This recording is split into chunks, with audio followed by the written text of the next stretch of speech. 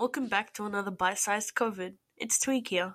In Australia, the death toll has risen up to a whopping 50 deaths. According to experts, the growth in new cases in Australia is slowing, likely due to the decrease in travel-related cases.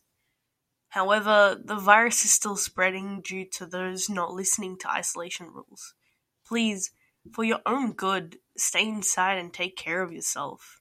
Please stay safe during this quarantine. Stay inside, wash your hands, and talk to your loved ones. Thank you.